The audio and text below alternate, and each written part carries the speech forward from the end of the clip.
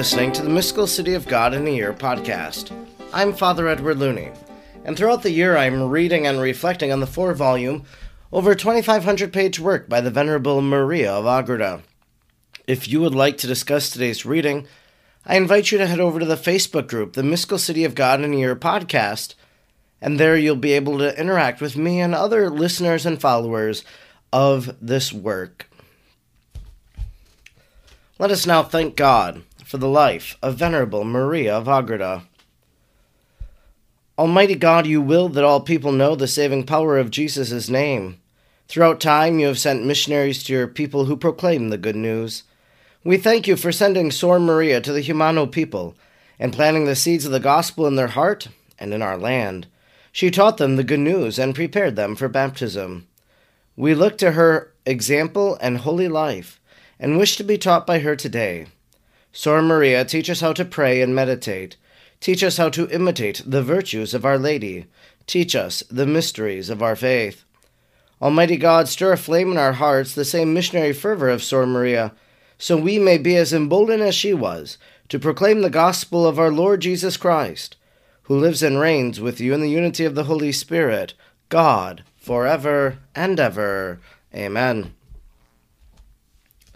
Today is day number 162, and we are reading from chapter 16, from volume 2, book 4, paragraphs 552 to 558. Chapter 16. The three kings of the Orient come to adore the Word made man in Bethlehem. 552. The three magi kings who came to find the divine infant after his birth were natives of Persia, Arabia, and Saba, Psalm 71:10, countries to the east of Palestine. Their coming was prophesied especially by David and before him by Balaam, who, having been hired by Balak, king of the Moabites, to curse the Israelites, blessed them instead. Numbers 24:17. In this blessing, Balaam said that he would see the King Christ, although not at once, and that he would behold him, although not present, for he did not see him with his own eyes, but through the Magi, his descendants, many centuries after. He said also that a star would arise unto Jacob, which was Christ, who arose to reign forever in the house of Jacob. Luke 1:32. 553.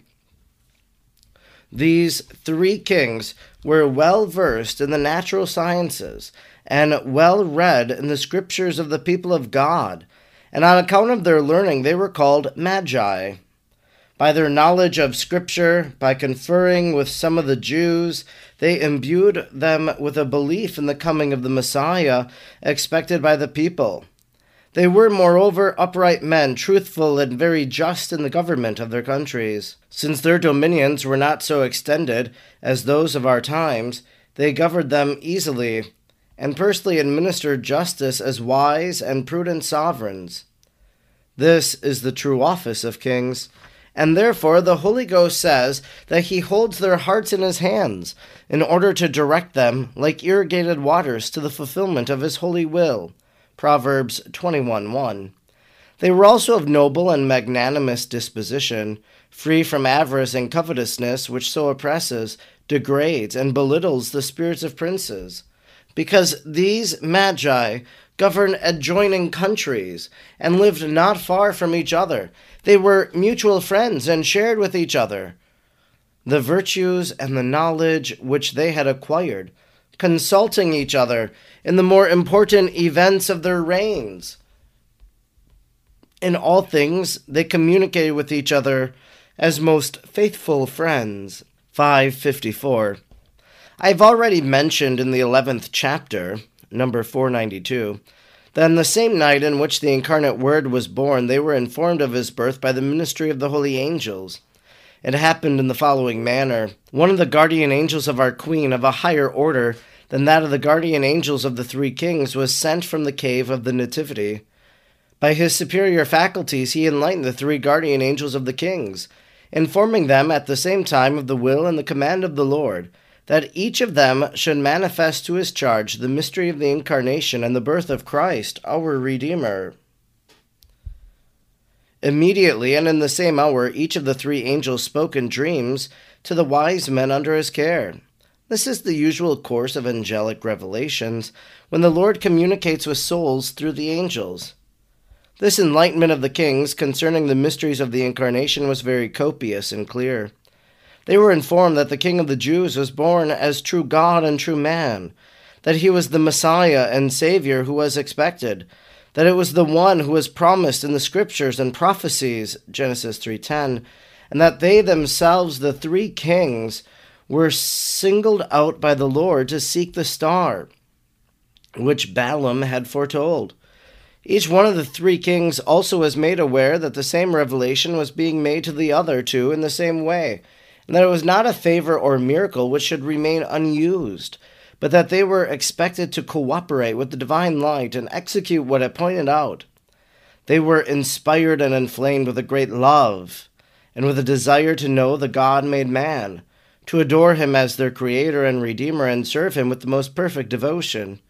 In all this they were gradually assisted by their distinguished moral virtues, which they had acquired, for on account of them they were excellently disposed for the operation of the divine enlightenment. 555.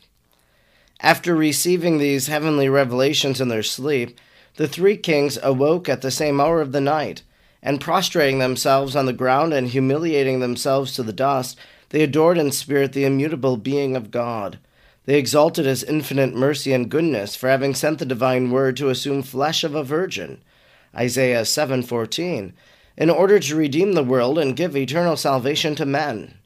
Then all three of them, governed by an impulse of the same Spirit, resolved to depart without delay for Judea, in search of the divine child, in order to adore him. The three kings prepared gifts of gold, incense, and myrrh in equal quantities, being guided by the same mysterious impulse. And without having conferred with each other concerning their undertakings, the three of them arrived at the same resolve and the same plan of executing it. In order to set out immediately, they procured on the same day the necessary camels and provisions, together with the number of servants for the journey. Without hearing the commotion caused among the people, or considering that they were to travel in foreign regions, or caring for any outward show of authority, without ascertaining particulars of the place whither they were to go, or gathering information for identifying the child, they at once resolved with fervent zeal and ardent love to depart, in order to seek the newborn king. 556. At the same time, the holy angel who had brought the news from Bethlehem to the kings formed of the material air a more resplendent star, although not so large as those of the firmament, for it was not to ascend higher than was necessary for the purpose of its formation. It took its course through the atmospheric regions, in order to guide and direct the holy kings to the cave where the child awaited them. Its splendor was of a different kind from that of the sun and the other stars. With its most beautiful light, it illumined the night like a brilliant torch, and it mingled its own most active brilliancy with that of the sun by day.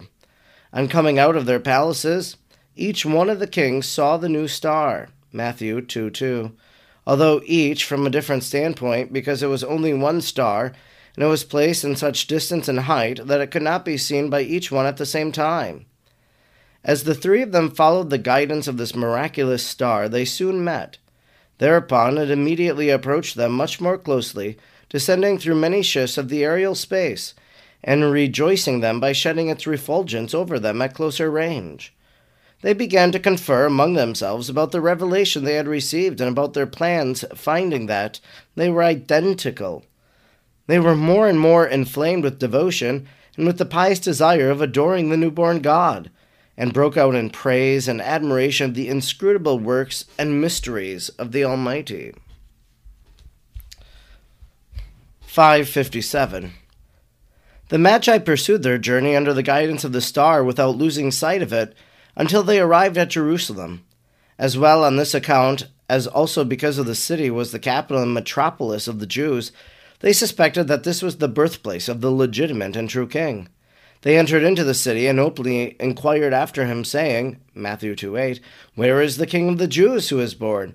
For we have seen a star in the east, announcing to us his birth, and we have come to see him and adore him." Their inquiry came to the ears of Herod, who at the time unjustly reigned in Judea and lived in Jerusalem. The wicked king, panic-stricken at the thought that a more legitimate claimant to the throne should have been born, felt much disturbed and outraged by this report. With him, the whole city was aroused, some of the people out of flattery to the king, others on account of the fear of disturbance. Immediately, as St. Matthew relates, Herod called together a meeting of the principal priests and scribes, in order to ask them where Christ was to be born according to the prophecies and Holy Scriptures. They answered that according to the words of one of the prophets, Micah 5:2, he was to be born in Bethlehem, since it was written by him that there the ruler of Israel was to arise. 5:58. Thus informed of the birthplace of the new king of Israel and insidiously plotting from that very moment to destroy him, Herod dismissed the priests. Then he secretly called the Magi in order to learn of them at what time they had seen the star as harbinger of his birth.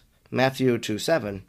They ingenuously informed him, and he sent them away to Bethlehem, saying to them in covert malice, "Go and inquire after the infant, and when you have found him, announce it to me, in order that I too may go to recognize and adore him." The Magi departed, leaving the hypocritical king ill at ease, and in great consternation at such indisputable signs of the coming of the legitimate king of Israel into the world. Although he could have eased his mind in regard to his sovereignty by the thought that a recently born infant could not be enthroned so very soon, yet human prosperity is so unstable and deceitful that it can be overthrown even by an infant, or by the mere threat of far-off danger.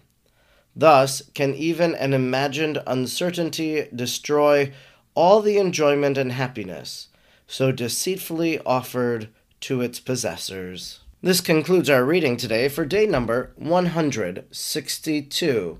We have been reading from Volume 2, Book 4, Chapter 16, paragraphs 552 to 558. One of the things that always impresses me about our readings from the mystical city of God is the great knowledge of Scripture.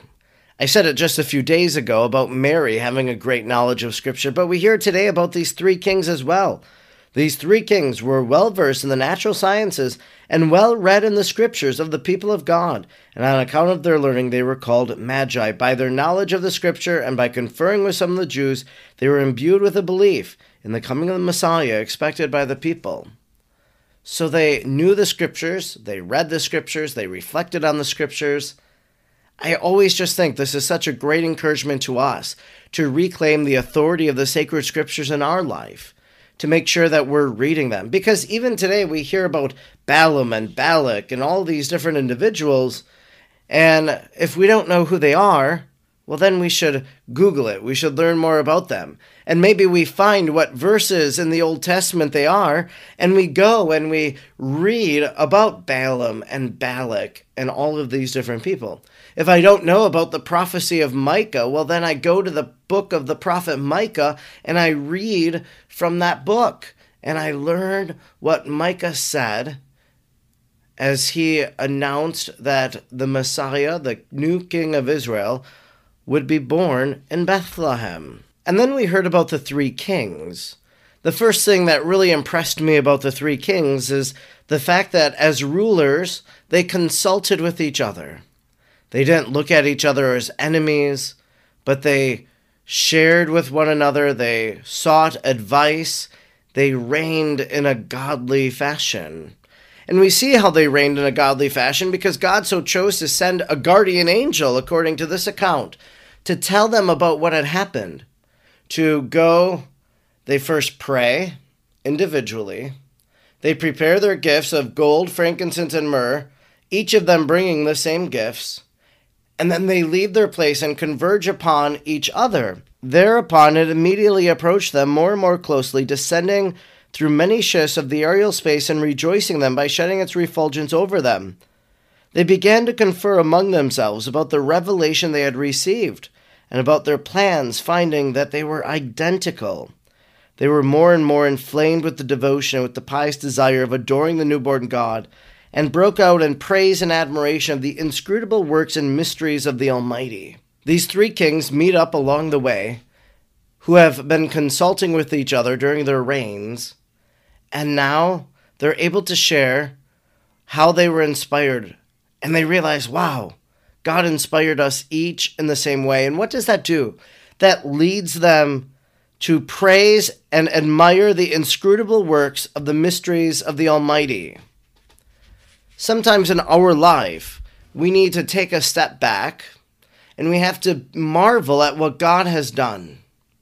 In my book, A Heart Like Mary's, the very first book that I wrote with Ave Maria Press, I told a story about being in Lourdes, France, and how I was there with a family and one of their friends, and they had a teenage daughter who had cancer, and we were praying for a healing.